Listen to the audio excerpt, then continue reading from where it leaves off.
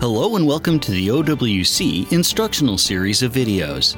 In this installment, we're going to show you how to replace the hard drive in a 5th, 6th, or 7th generation iPod Classic with the OWC iFlash. We'll be showing the installation on a 7th generation iPod, but the process is the same for the 5th and 6th generations as well.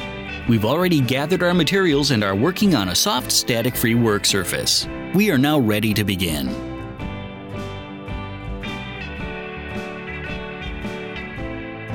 The first step is to take your nylon tool and use it to push out the small section of the bottom cover between the 30-pin port and the front of the iPod. This will create a small gap between the iPod and the bottom cover into which you can insert the other nylon tool. Work the tools around the edge of the iPod, separating the back cover. Use one tool to widen the gap. Then slide the other one over to hold the gap open while you work around to the next side.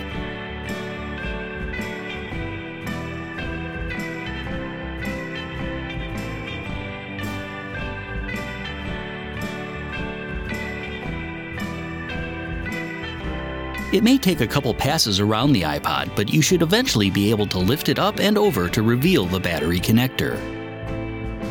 Use a small sturdy item, like a toothpick, to gently lift the ribbon cable retainer up. You should then be able to lift the battery cable free of its connector, then flip the cover open like a book.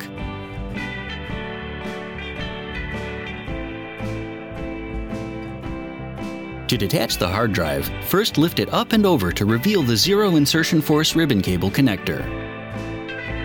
Use your nylon tool to move the black bar on the connector to its open position. The cable should simply come loose, and you can set the drive aside.